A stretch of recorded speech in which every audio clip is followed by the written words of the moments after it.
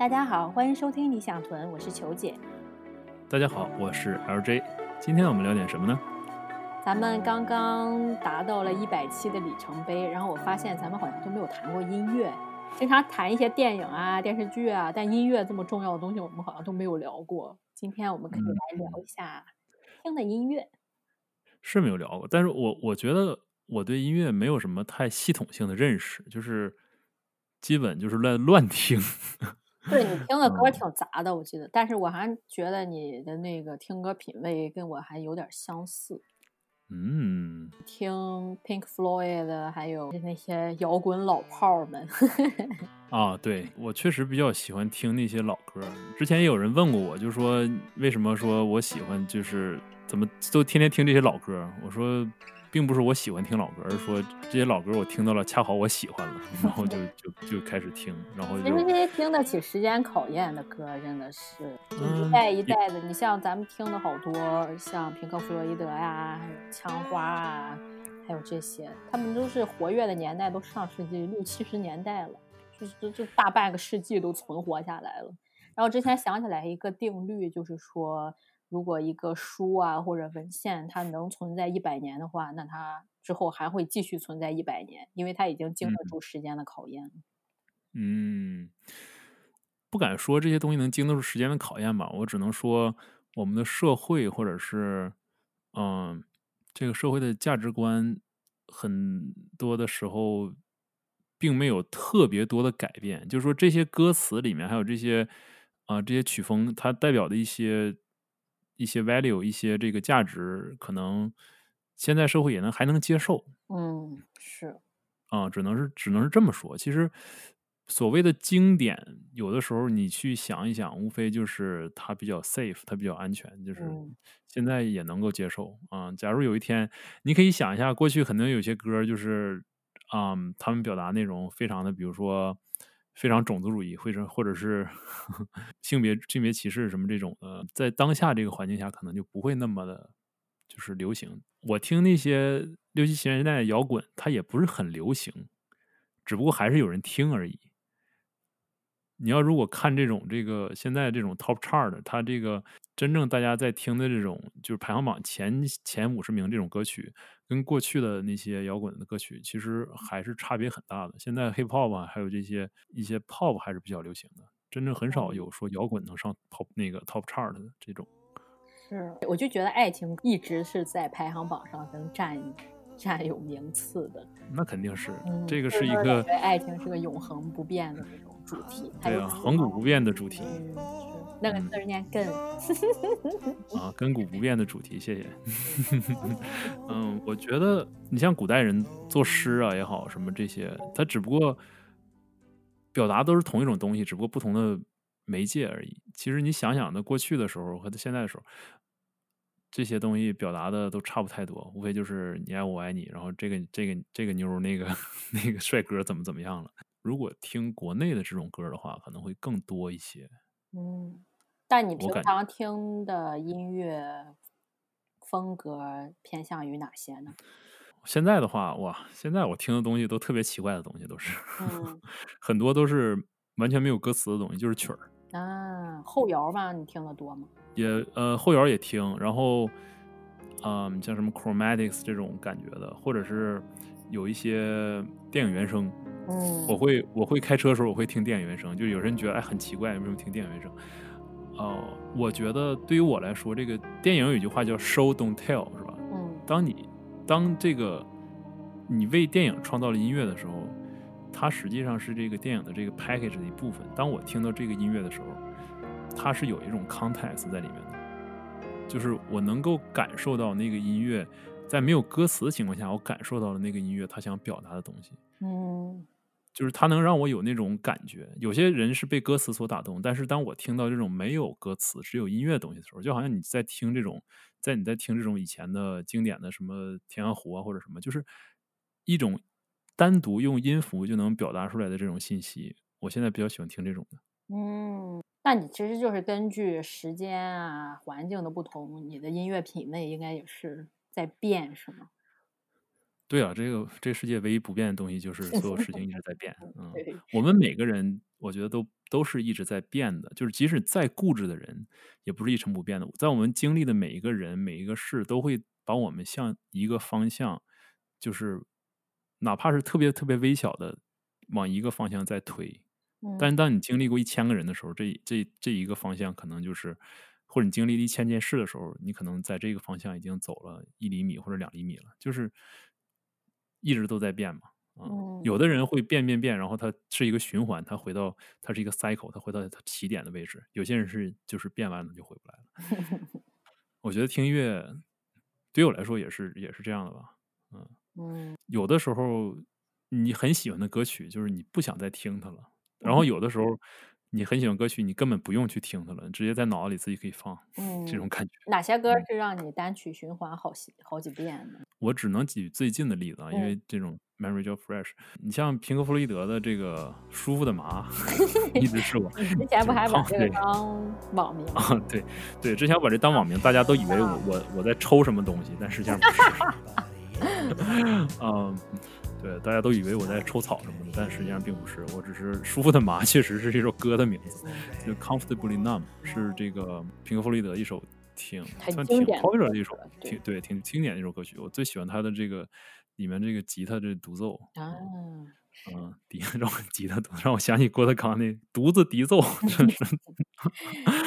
我记得当时来英国以后去剑桥嘛，那是平克·弗洛伊德的故乡，然后都去膜拜他们当时去了一些酒吧呀，然后他们当时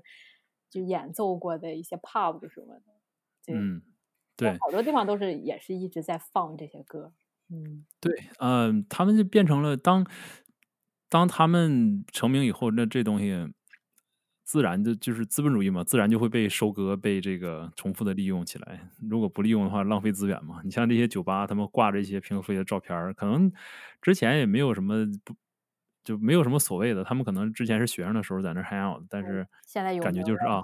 对，感觉就好像说我这六朝古都出过好多皇上一样，就感觉是我们多牛逼，就是但实际上跟他们可能没什么太大关系吧。你像利物浦的话也是，到处都是 Beatles 当时在这儿怎么样过。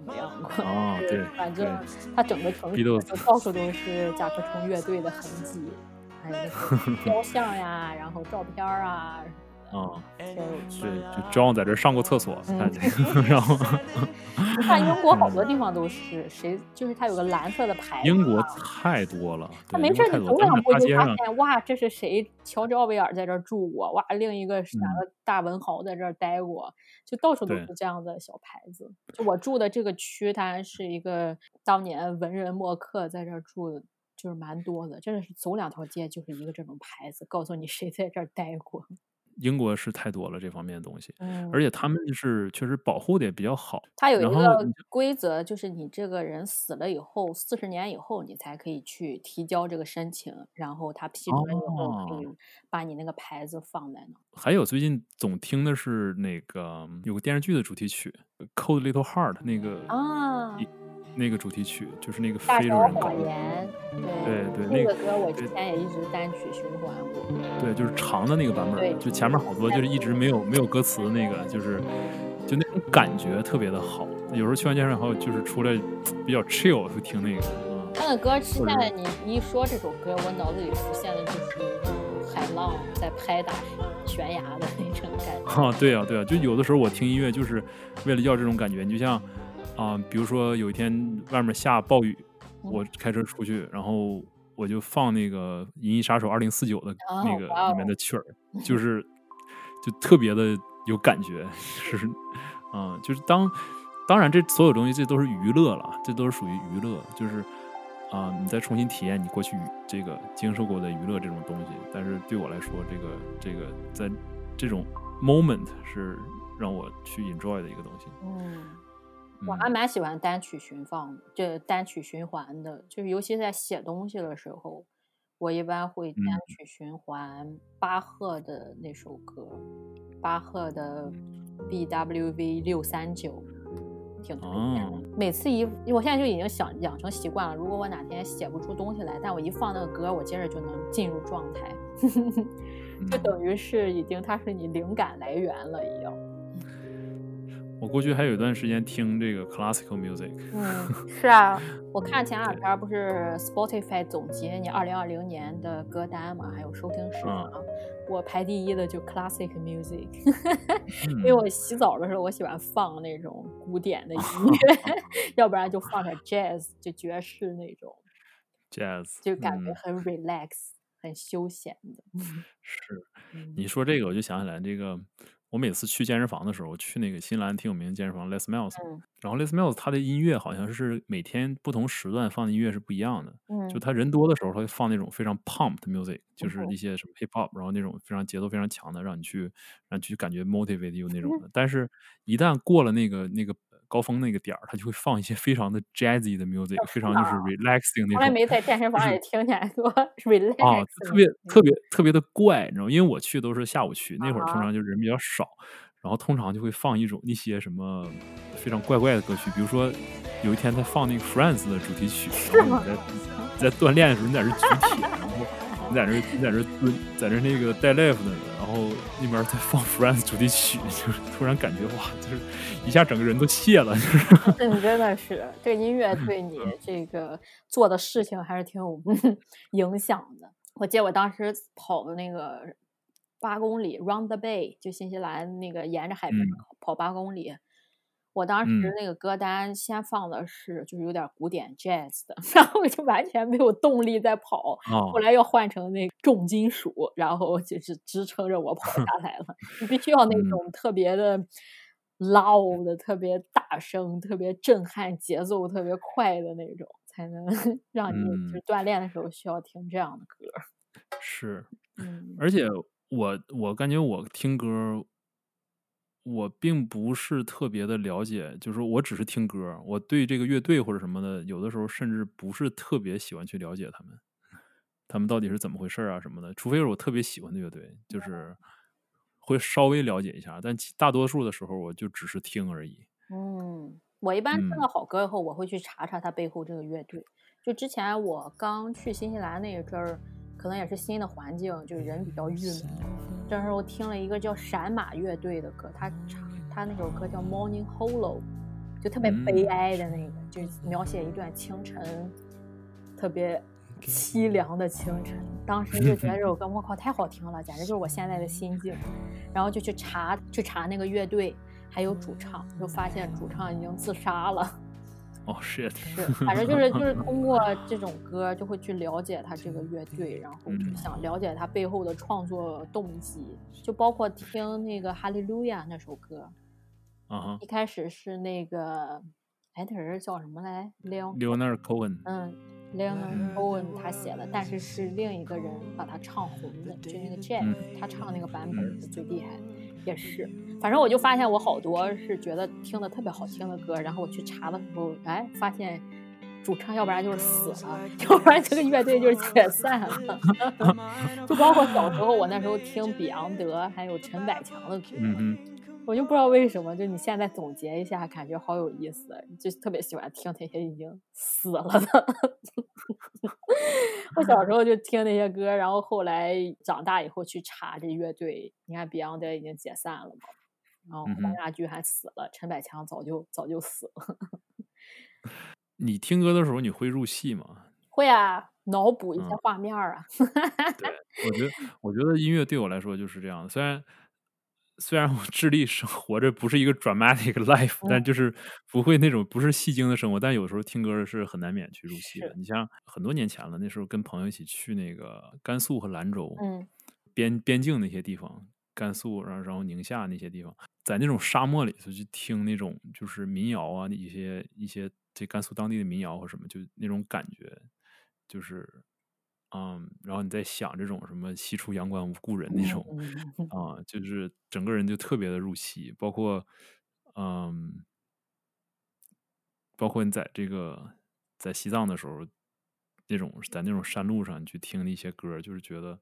哇，就是这是此情此景，就让你特别的打动我。能够。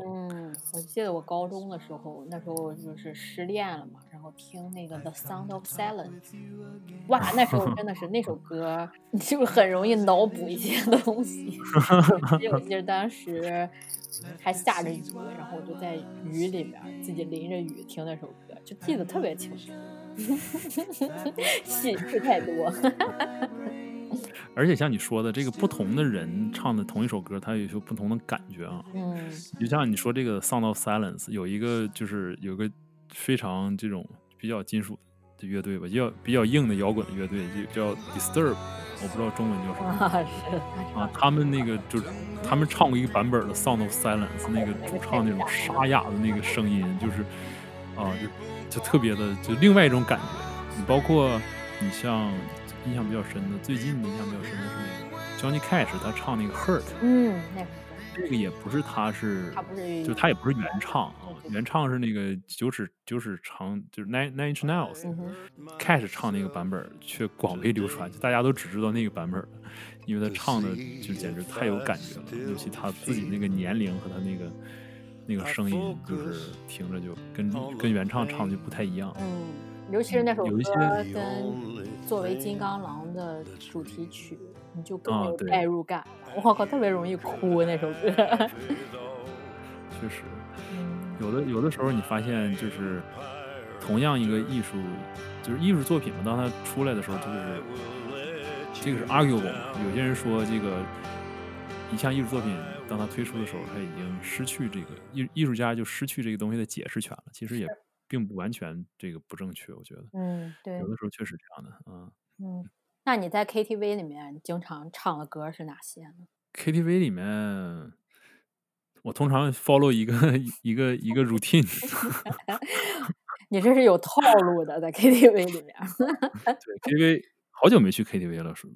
老实话。但是疫情之下，就是大家都是好久都没。我跟朋友去 KTV， 那些因为我的朋友大多数比我岁数大，他们去就是大家一起闹闹、喝酒什么的。一般都是吃完饭然后去那儿吼两嗓子，很少有说像咱们小的时候说去 KTV 就是唱歌去了那种。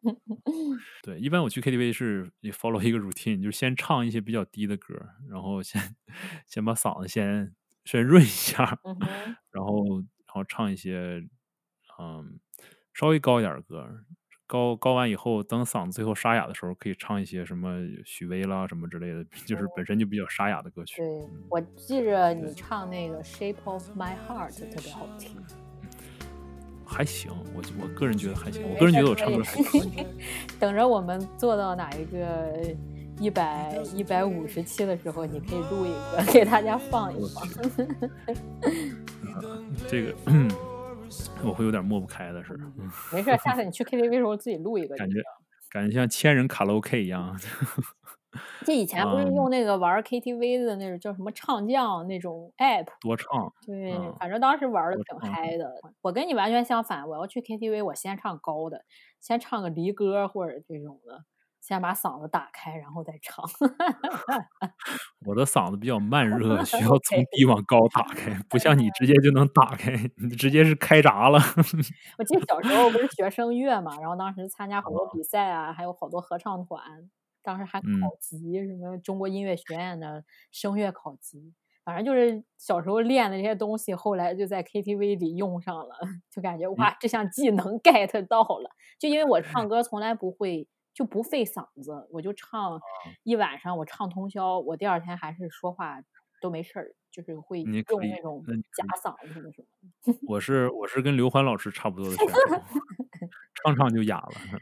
那你这样的不适合开演唱会。前两天我看那个 Netflix 关于那个 Shawn Mendes， 对 Shawn Mendes 他开演唱会，他开了100多场演唱会，哇，他那个嗓子真是太厉害了，这样就可以。虽然最后也是哑了，但是就感觉100场之后才达到那个状态，太厉害了。你说像这些比较新的这些比较接近于新的歌曲，听过谁呢？ Weeknd， 这都不算新的。这都不算，就是我听的比较新的啊。或者 Sam Smith 啊 Adele 啊，这些都是。听 Post Malone，Adele 之前听过。Post Malone 偶尔听一听。我觉得 Adele 特别可爱，当时咱一块儿还去看过他的现场。啊，对啊，他现场也不像错。邻家大姐姐一样在那儿开玩笑啊，他就是然后特别非常随意 casual 那种。非常接地气儿的一个人。真的是。你去过哪些演唱会让你印象深刻？哇，我去过让我印象最深刻演唱会，当然是这个 Roger Waters 他的那个《迷墙》，那是我印象最深的演唱会。因为《迷墙》大家知道就是最早是平克·弗洛伊德他们演的嘛，然后他们有一个环节就是他们从开始一直在建这个墙，然后最后推倒。到后来平克·弗洛伊德他们解散了嘛，解散了以后，就 Roger Waters 他自己就把这演唱会保留下来了，他自己会带一些人出去表演这个迷墙的演唱会，就是特别的震撼。当时我记着我坐的第几排，也很往前坐的第8排、第9排忘了，那个是我印象真的是太深了。那是我现场就是看过最好的一个演唱会，应该是。他最后是别的把那个谁请来了吗 David Gilmour。没有，那个 David Gilmour 他们团聚那个是在英国那次。OK。对，那个是在英国那个 O2 Arena 嘛，他们特邀嘉宾，就是一个 surprise， 就是突然 David Gilmour 就出来了，站在墙头，那个弹了一首那个 solo。哇，这个真的是当时的那些粉丝得激动死了。就如果有兴趣的朋友可以去上视频网站上看看那个就是 Comfortably Numb 现场那个表演，用那种挺先进的那种投影的技术，然后整个那个现场的环境都特别的舞台效果特别好，是吧？你当时看？对。我记得当时看枪花的时候，你说的是就是咱俩去那次。对，咱俩看枪花那次，然后我当时就震惊了，不是被他的那个现场震惊了，那个 EXO 的那个他不修边幅震惊了。我是被 EXO 的嗓都劈了震惊了。但 Slash 还是很厉害的，他那个弹 Slash 的时候，他弹那个《教父》的主题曲，哇，当时真的想哭，就是特别让人感动，感觉经常听的东西在现场看的真的是不一样。然后我还记得当时去那个 Ego 的演唱会，去完以后，他演完那个以后，过了没几个月，那个吉他手就死了嘛，然后就感觉我靠，感觉真是赚了1个亿一样。就尤其是这些经典乐队，你真是看一场少一场。包括那个 Bob Dylan 当时来新西兰也是，当时去了以后，他全场基本上就没说过一句话，全场全都在唱，然后演奏。就好多人，我不知道他是真粉还是假粉，然后就演完以后他也没说什么，他就走了嘛。这就完全 Bob Dylan 的风格。然后好多人就说，哇，他这怎么这样呢？他怎么连个话都不说，也不跟观众互动？那我就想，我靠，你来看 Bob Dylan，你就是来听他演唱，又不是让他又不是那种娱乐嘉宾，还给你弄气氛一样。这玩意儿就挺有意思的哈。我去过一个演唱会，你知道是谁的吗？在北京的时候，在北京工体，那时候是汪峰。有一天晚上，我跟我朋友在北京，正好没事干。然后就寻思，哎，今天晚上正好汪峰演唱会，看看门口有没有卖黄牛的，我们就是这个等演唱会开场以后我们去，因为我都吃完饭很晚了，就是开场以后去，黄牛票便宜嘛，然后看看去那儿溜溜的，有的话就去，没有的话我们就回家了。当时去还真有票，我们就进去了。结果听汪峰演唱会，我就感觉到了他对其他同台演绎的艺人的极大的不尊重。怎么讲？就是你像他有些歌曲里会有一些吉他 solo 啊，或者是什么这种单乐器的这种独奏的这个环节，但是他呢，在这种环节他就会去和观众去互动。就是别人就是他的这个同台表演的人在舞台上弹的时候，然后他去和观众去互动啊，这个那个就在这瞎掰掰，就感觉特别的对同台艺人就特别我觉得是个欠缺的地方吧。是，我就想起来之前窦唯他在国内的一个演唱会上，然后他是吉他独奏嘛，然后底下人就在那起哄说：“我靠，你怎么不唱歌啊？怎么样的嘛？”特别不尊重，觉得来看演唱会就是一定要唱，一定要跳那种特别活跃气氛的那种。在国内看演唱会很有意思。我还有一年是也是在工体去那时候是崔健。崔健他在工体那时候弄了一个那种交响乐的演唱会，就是后面带交响乐团的那种，也挺有意思的，挺有意思的。然后底下的观众就会喊，然后就是一整唱完了，就下面就有人喊牛逼，然后就是喊的就特别有意思。这种口号，就是你不会想说，这个在国外会有这种同样情节就不会发生，就是大家顶多啊就是喊，但是在国内牛逼啊，然后再来一个，然后这种，就感觉特别搞笑啊。不过都挺好的，挺有意思。我在国内还有幸在国内听过2场演唱会，不过我一直想去的是许巍的演唱会，但是我也是，一直没有一直想机会，一直去。没有机会去。对啊，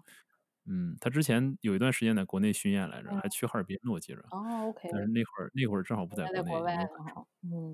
就感觉好多。现在想让我听谁的演唱会的话，我可能想听听王力宏的，就是我小学的时候特别喜欢他，但是后来哦，也就听国外歌听的多了。但是感觉如哦，果能有生之年看看小时候的偶像，也是挺有意思的。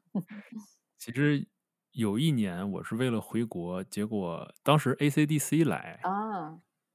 来新西兰，在那个 West Spring 那个西湖那边去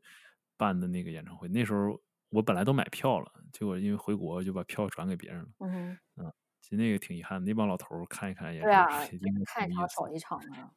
但是但是你现在让我去演唱会，我真的觉得好累啊，我都有点不太想去。就是已经过了那个年龄了吗？对，就是演唱会首先是这样的哈，比如说不论是你像我去过的，你像 Eric Clapton 还有这个 Pink Floyd 这种是你有座儿的嘛，但是通常那种摇滚乐队演唱会都是只是站着的，是，然后有座儿的话都是很远那种座儿。然后你去了，提前个1个小时到那块儿，在这开始站着，然后先站半个小时，暖场乐队上来，然后继续站，一直站到他们结束，得站好几个小时，在那块儿又站又蹦又跳的。现在你让我去干那种事儿，我感觉我有点儿有那会儿功夫，我想回家躺一会儿。天呐，这个精神就不行了。我记得当时去看那个枪花还有老鹰，那都是老头老太太在那站着，一站站一晚上，对啊。还有包括去看那个 Coldplay，我觉得他们当时那个演唱会也挺精彩，就站得特别嗨，跟他们一块儿跳。可能还是最近没有什么，可能还是最近没有遇到什么喜欢的乐队过来，所以我就觉得，哎呀，让我去站着好累感觉。最近我听那个 Alex Smith 的歌比较多。前一阵儿重温 Rick and Morty 呢，然后里面那个 Tandy Rick 那一集，他让 Rick 戴上耳机听听 Alex Smith，然后我就去听，听完了以后觉得哇，好好听啊，然后一查，哎，他也死了。我咒战我让我去听这个，让我去发现我喜欢的歌，就一查他也是自杀了嘛。反正他那个歌真的是好让，就是特别能打动人心那种。你一说这个，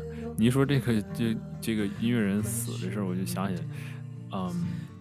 ，Rick and Morty，刚才你也提出 Rick and Morty，我想起这个有一集不是盖 Swifty 吗？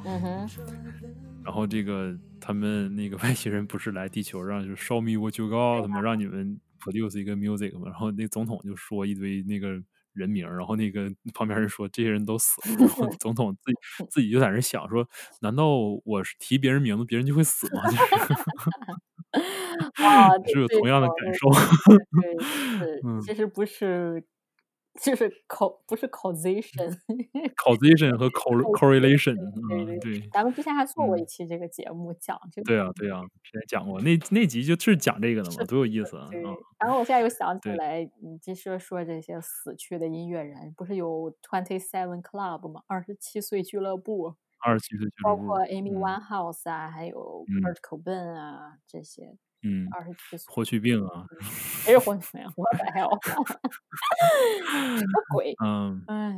就感觉，就有时候就会发现，为什么好多做音乐的人，他们会这么早的时候去结束自己生命了？他们是有什么痛苦没有办法就去克服？我觉得，当然我只是我自己觉得哈，是我以为，这种做艺术创作的人，尤其是你像音乐啊也好，作画也好，它多少包含着人性就最感性的一面，他需要去体验他体验的这种快乐与痛可能是就他所接受的，比如说同样是两个人扎同样就扎针，是吧？有些人就特别怕针，有些人觉得没什么事儿，就是同样一件事情可能会让他们有更多的感触，更多的痛苦，或者是之所以他们能成为艺术家，就是因为他们内心的波动比较大，可能是。就是有时候我会特感知知识，别就不能理解，就像海明威吧，他作为创作者，他能写出《老人与海》这种人类战胜自然吧，就是这种人定胜天的这种作品，但是晚年的时候他就自杀了，就感觉特别矛盾。就是既然你能有这种的体会，写出这样《老人与海》这样的作品，你为什么还有什么看不开的呢？就很难理解这种问题。然后包括我自己在创作的时候，我是发现你可以就是逼自己去把自己放到一个特别感性的一个环境里，就是那种环境里，你给自己创造一种那种环境，你可以写出一些就都让你自己惊讶的东西。就像你有一个黑暗面儿一样，你就去主动的去进入那个黑暗面儿，然后你会从里面拿到好多灵感。但是这种状态不是持久的，就是如果我想一直每周就有固定的产出的话，我必须需要有一个舒适的环境，有一个这种 daily routine，才能让我保证我每周都可以有一样的产出。但是像那种一下子把自己透支的，我可能好几个月我都缓不过来。就是现在就是有一个问题，就是怎么平衡这种持续性的创作，还有就是把自己透支了，然后你创作一个伟大的东西，你就死了这样子。就感觉有时候创作者可能会面临这种问题。因为这个不是绝对的东西嘛，每个人的创作风格和他们的，你就像最简单的例子就是史蒂芬金，他写出的东西够黑暗嘛，就是嗯。够黑暗嘛，够吓人嘛，但是他也活得很好，就是有的时候很难说，他就属于有人那种有 很难说。daily routine 的，他每天都是要有固定时间去写作嘛。这就很难说，没有什么公式或者是什么能够帮助你的，每个人都不一样，每个人的创作的这种 process 都不一样。啊，我就想起来前两天去电影院去重新看那个《Dark Knight》，嗯。啊，就是黑暗骑士嘛，然后看这个当时那个希斯莱杰他演的那个啊。小丑嘛，就是，我就想起这件事情了嘛，因为他是一个那种真正入戏的一个 actor 嘛，嗯。他你像他这种自杀，很大跟他这个之前这个角色有很大的关对，系，很有肯定。关系的。对，嗯。所以每个人的艺术创作的这个 process 多少都是不一样。嗯，那你之所以有没有它是艺术，追过星啊？我好像还真没追过星。我从小就像我说的，比如说我小时候上初中的时候会听这个，哎呀，暴露年龄啊，周杰伦吧，听什么周那些。杰伦的歌什么这些，但是从来没有觉得说，哎，追星或者怎么样，就说，哎，多怎么样的，只是听歌觉得好听，然后也会唱，然后大家在一起讨论，从来没有说是，哎，我必须得见到谁，或者必须得，哎，怎么样这种，从来没有过。嗯。你有啊？追星的话倒还好吧，其实就是买碟嘛，就是买嗯。碟支持他们，不会很疯狂的那种。如果想起来那时候听周杰伦听得多，然后他现在好多歌词，我就是一说起来还能全都倒背如流，真是。就你小时候记忆对。力真的是太厉害了。对，而且小时候诗歌没背下来。真是诗歌背不下来，但是这些歌词记得可清楚了。我那时候嗯，看《天下足球》那个节目多嘛，因为我球迷。当时嗯哼，它有一个叫看球听歌的环节，当时介绍了好多外文歌，我就发现真的打嗯，开一扇大门。当时听那个后街啊、U2 啊、啊哈，西城男是，孩儿啊那些歌，就包括那个年代的好多外国的乐队啊、歌手，就是也是间接的接触了一些国外的乐队，然后从那时候开始嗯，听国外歌听的比较多。是。我是上我上什么时候？我是高中吧，应该是。高中、大学那时候，第一次接触那个什么打孔碟之类的。叫什么？就是那种其实就是 CD，就是国外的这种 CD，然后，叫类似于感觉像正版的，但是就是打过口的，就是OK，它因为不是正常进口的，嗯就是感觉是被废掉的，但是也可以听，就那种，也是我一个朋友带我第一次去接触这些东西的。我的很多东西都是从他那儿开始的，你像刚开始看书啊，包括刚开始去听歌这些，刚开始去淘 DVD，最早看电影淘 DVD 都是我北京那个朋友他带我去的，他比我大嘛，那时候他是听一些什么摇滚啊，什么这些。你像什么，他那个时候听的印象比较深的 Aerosmith，空中铁匠乐团，对，就是比较干净的摇滚，没有脏字的，妈妈都可以听的摇滚。这样我发现好多那个摇滚明星，他们看这个社会看特别透彻。你像当时 Pink Floyd， 还有包括就是他们就是作为那个时代的记录者一样。就抨击着教育制度啊，抨击当时社会上一些不公平啊什么的。是这样的，你像平克·弗洛伊德他们你要是如果分类的话，如果是叫什么 progressive rock，就是类似于那种，反正他们是比较有自己的 agenda 的，包括对啊，他们这个歌词就写出来嘛 ，We don't need no education 是吧 ？We don't need no thought control， 因为之前英国那种教育系统是一种非常 rigid， 非常就是有点类似于咱们中国说的填鸭式教育，就是然后教育出来对，都差不多那种感觉的。所以他们当时就这个 message， 但是后来我在听哈，就是现在在听的话，就感觉不知道，现在感觉有点 preachy， 就感觉我现在不喜欢那种就是 message 特别的明确那种，就是我想就是传达什么什么那种的那种歌曲，你知道吗？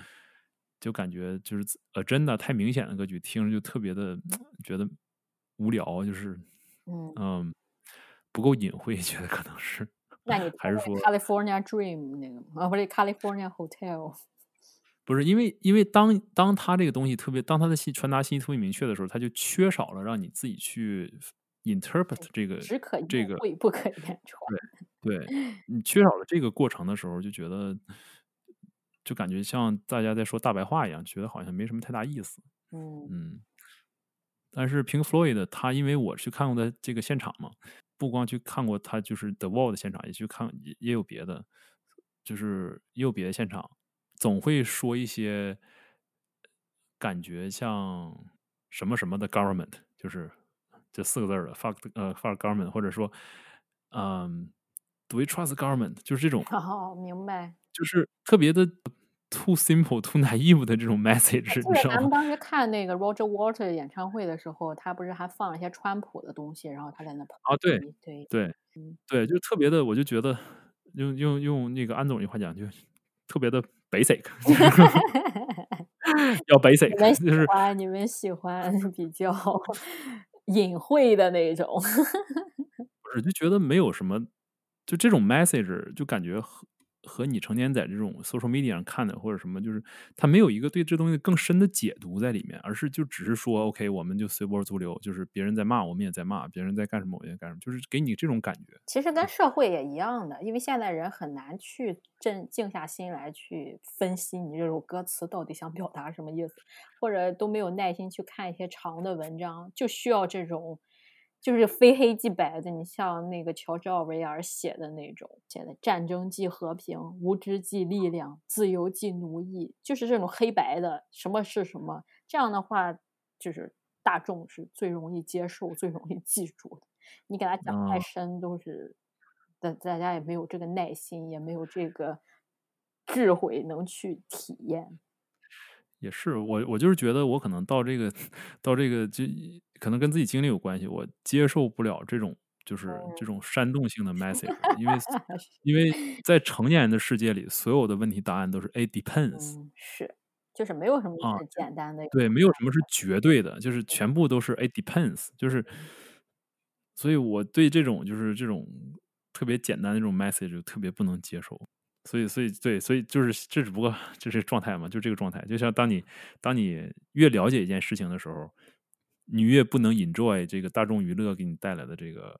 这种很简单的这种快乐。就比如说我有个律师朋友，他就完全没有办法去看那些关于律师的那些剧和电影是啊，因为他一看的时候就他在说什么？这个 doesn't work like that，就是你看完觉得这 ridiculous，他们天天什么文件也不用看，然后天天就是那个就是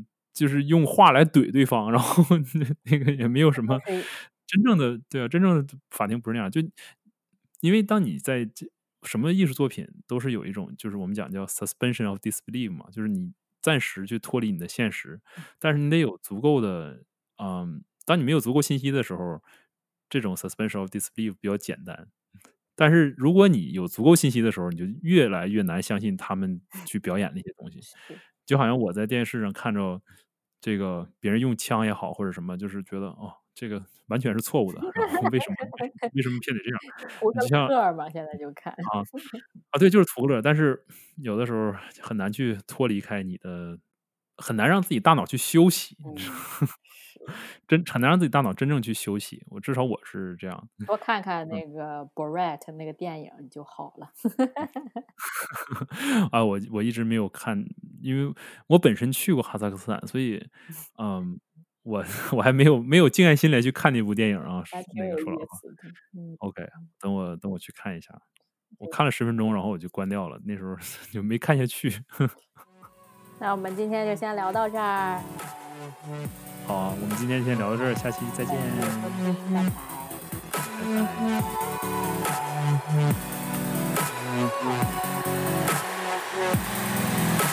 拜拜。